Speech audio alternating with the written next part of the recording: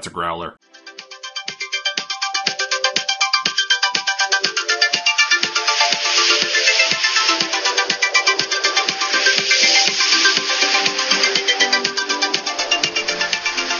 Hello, and welcome to the NeverEnding Minute, where we analyze, scrutinize, and Tammy with an eyes the movie The NeverEnding Story. I'm Thomas Howitt. And I'm Tierney Steele, and now I know why you wanted to go first. Good one. Today we are talking about Minute Zero.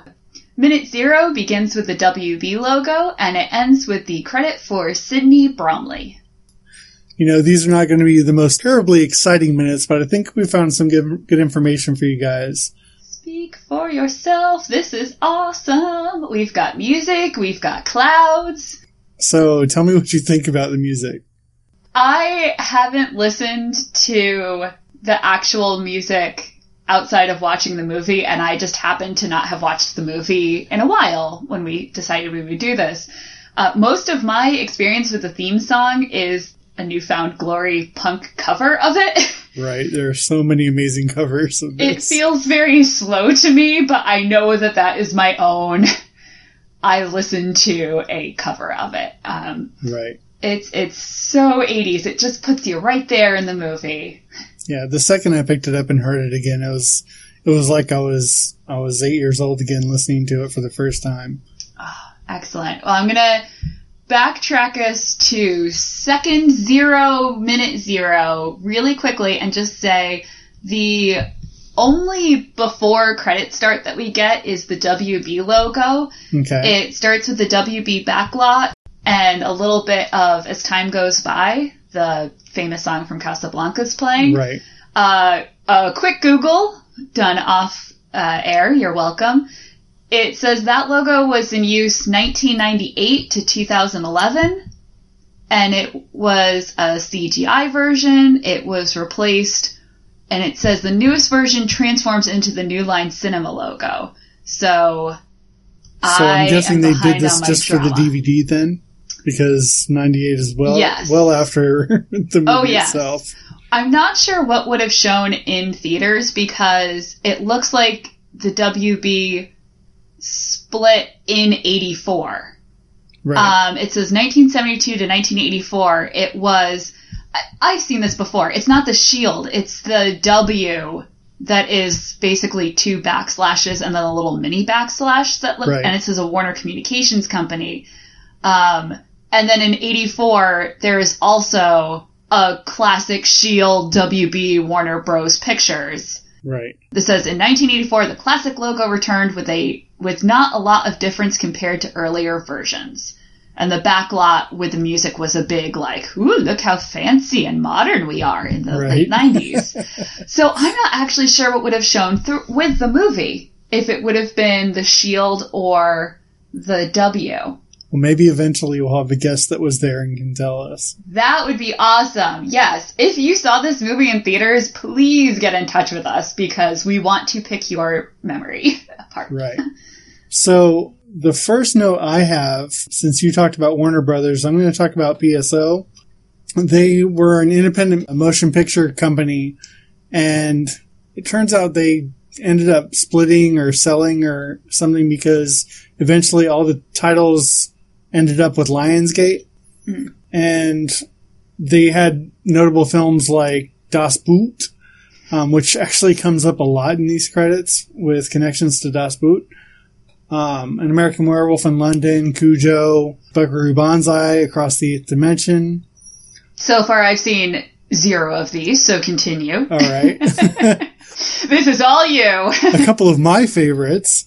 Flight of the Navigator, another great 80s movie for kids, and then Short Circuit. So those were I've seen Short Circuit.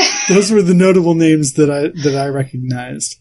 Which is funny because I host another Movies by Minute podcast on the movie Return to Oz, and the composer for that film also did the music for Short Circuit. Oh, so cool. I feel like my world is kind of collapsing in on itself right now. Yeah, once you dig into all of these credits, it's amazing how many connections you can find. So these are some great credits. So a little bit of trivia that is really dating myself that I was in college when IMDb became a big thing and everyone was suddenly obsessed with IMDb, and my nerdy knowledge of movies got a lot less impressive because everyone can know these things. No, it's fantastic. It's my favorite database. I am not knocking it. But the weird thing was, for years, until recently, when I first was looking this up and you said, hey, let's do this podcast, if you looked up the NeverEnding Story on IMDb, it came up under the German title. It would find it, but it was listed as not even going to try and pronounce it. Oh, man, I thought we were going to get that. I'll read names for your amusement if you want. All right. And I am happy to do that because my big note from this minute is, how common was the name Bernds? Right? I saw that too, and one of them actually comes up in further credits as well. I had to go back and see if it was the same one or if it was a new one.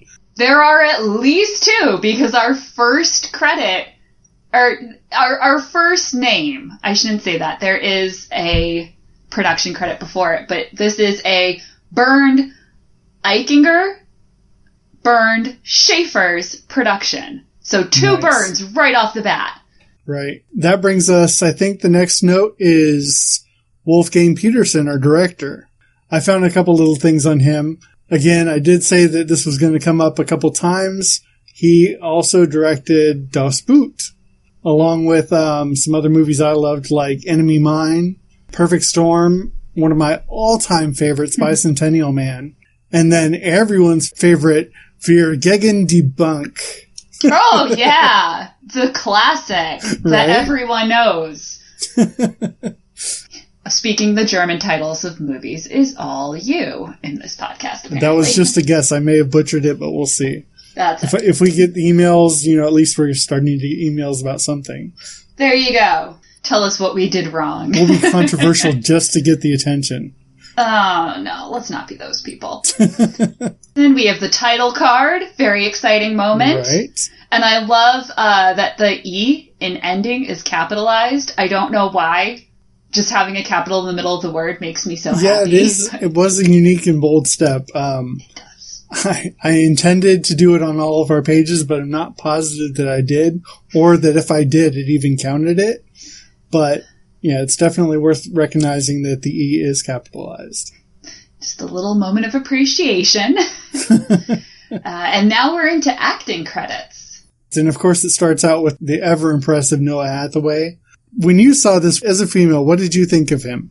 I mean, to be fair, when I first saw this, I was 4. I don't think I thought anything. True. No offense to the NeverEnding Story. My favorite movie was Disney's Robin Hood.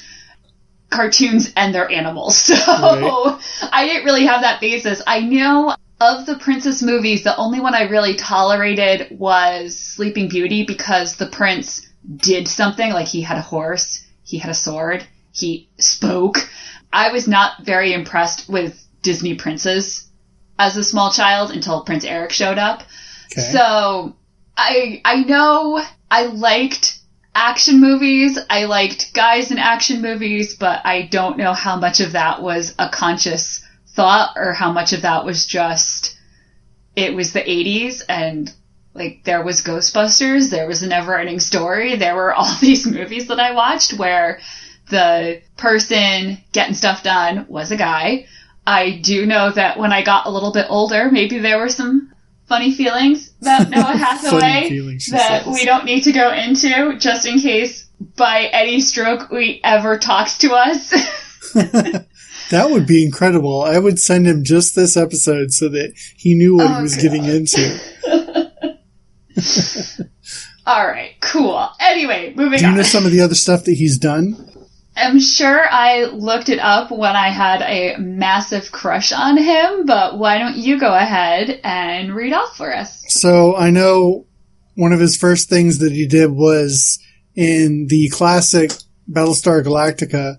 He played Boxy, which was the little boy, and I believe he had a pet robot dog thing. But it's been forever since I watched that, so I couldn't say for sure. More. She's hooked. Pet robot dog. That's all that's missing from this movie. He did a lot of TV shows growing up. He was a very popular kid. He was, of course, once he got to this age, he was on magazine covers and all the sitcoms and stuff you can think of he was doing. He was doing Mork and Mindy. He was doing Eight Is Enough. He was doing Laverne and Shirley, Chips, all of those. So he had a great child career. I don't know that he stayed acting terribly long after this, but I know he has done a couple things more recently. He was in a movie called Sushi Girl in 2012. And then in 2016, he was in a movie called The Chair. So he is still acting. I know he's definitely active on the con circuit. He loves talking to his fans and explaining, all the great stuff that happened to him while he was on set and connecting with the people that really loved the movie. So I have a great respect for Noah. Nice. Our next acting credit is Barrett Oliver. You actually shared a behind-the-scenes photo of him during the filming of this movie. My big thing that I noticed is I never questioned this before, but now that I'm staring at the screen, I can't stop obsessing over it. Barrett is spelled B-A-R-R-E-T. Yes, one T. End of word. I can't unsee it. We're 46 seconds into this movie, and we've already completely changed my understanding of it. Wow. With the simple spelling, we haven't even gotten to actual people on the screen yet, just names. That's all it took.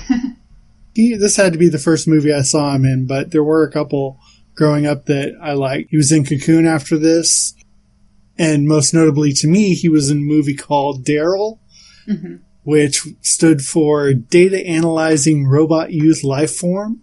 He played a robot. We're fans of robots here, in case you guys couldn't tell. On the show. I've always loved him, and he always made a connection with me. This movie starting it, of course, with the soft-spoken reading child who likes to hide under blankets. And that was easy to connect with. And then I've always kind of had a thing for computers and stuff. So when it came to Daryl, I was like, oh, this is another spot where he's right up my alley and doing stuff that I love. So we've got some lovely cloud action. This always makes me think of Twister. I can see that. These clouds slowly scrolling across the sky. Also a good movie, but not one that introduces Tammy Stronach. Or Stronach? Do you know how she pronounces it? I think it is. Okay. Now, do you know anything about billing or why they have to say and introducing Tammy Stronach? I know sometimes you get an introducing credit, sometimes you don't. I've always assumed it depends on the film, the studio, the actor. I assume this was her first major role, because she did other things. But this is the only film I ever think of her with. Right. She actually didn't do too much acting. I only see 2 credits on IMDb for her. NeverEnding Story, of course, and one that I'm not even going to try to pronounce. It was a TV movie in 2008. I do know that currently she owns, I believe, a dance studio and has been very successful with that. So yeah, she's an amazing dancer. There are clips online. Right, I know, and I've watched them. They were pretty impressive. I know that when I first saw this movie, she had, I know part of it's the effects that they put into it, but she looked so absolutely ethereal. They did such a great job casting her and finding the face that would fit so well with those effects. Mm-hmm. And you definitely believe that she's otherworldly and powerful even though she's so young. And we haven't gotten there yet. So far we just know and introducing. But I do appreciate that on IMDb she is credited as the childlike empress. Yes. Which is what I always called her growing up. In reaching out to people about this, I've had to use that term just because there's some people that are very against the actual name that she ends up with. As a kid, I thought we didn't know the name she ends up with. All right, so the next person we see coming up is Moses Gunn, a very iconic face. In 1971, he played Bumpy Jones in Shaft. I probably recognize him from TV shows because he did a lot of shows that I ended up watching as a kid, like Highway to Heaven and Hill Street Blues and a couple others like that. But he definitely had a recognizable face, and I think because of the effect this movie had on me, I always recognized him when I saw him. Like, oh, I know that guy. So, and he plays, in this movie, he plays Chiron. Mm-hmm. Also a very unique name. Some of the names that we're going to see here shortly are very unique, and you wouldn't see them otherwise. We're getting there. Do you want to take the next name? Do you feel confident in your pronunciation? We have Patricia Hayes. Good job. I think I got that one down. Now, the hard part is her character name, because it's a whole bunch of letters that normally wouldn't go together. She played Urgel, who was the fanatical wife of the scientist. And everybody that thinks about this movie definitely remembers those two characters, along with a few others, but those two are definitely some that stand out. And as for our last credit for the episode, Sidney Bromley. What is Sidney's character name? Do you know?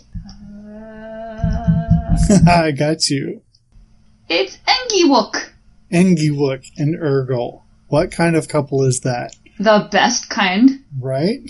I think we're going to have some fun when we get to those minutes, because they're so wonderful together and on their own. I should have guessed that that's who he played, the scientist, because... And the crazy thing is, when I was watching the opening credits, there was part of my brain that's like, yeah, there's only 3 actors in this. And I'm like, wait, no, that's not right. That's not right. But in my mind, I was just like, yeah, there's Atreyu, Bastian, and the Childlike Empress. Oh, wait, are there other people in this movie? Tomorrow, we will get some production credits, and then it will be my turn to butcher names. Those are exciting, let me tell you. I am very much looking forward to attempting to pronounce those. So... hopefully you are not offended by mangling of names. Look, guys, again, my name is Tierney Steele. Don't worry about, I understand, okay? I have ordered coffee and even in school. Oh, I'm here. How did you know I was going to call your name? Well, you hesitated. So obviously what you're doing is trying to figure out how to read this name in front of you. So I will pass it along. Those are all the notes that I have for this minute. Where can they find you, Tierney? If they are looking for me, I'm on Twitter at OneSteelSister. But if they are looking for our show, we are on Twitter at NeverEndMin. NeverEndmin. We also are on Facebook, and we have a listener group there. If you're looking for me, you can find me at The Wookiee Lives on both Twitter and Instagram. If you're trying to figure out where you can get more episodes of this, look on iTunes, look on Stitcher, look on Google. And if you're looking for back episodes once we have some more of those, you're welcome to go to growlermedia.com, and you should be able to find them there. Whatever you did to find this episode, you will find more soon. Right. They will be coming. We're looking forward to giving you guys all kinds of needless information to fill your heads and make you a better fan. But that's another story. And shall be told another time.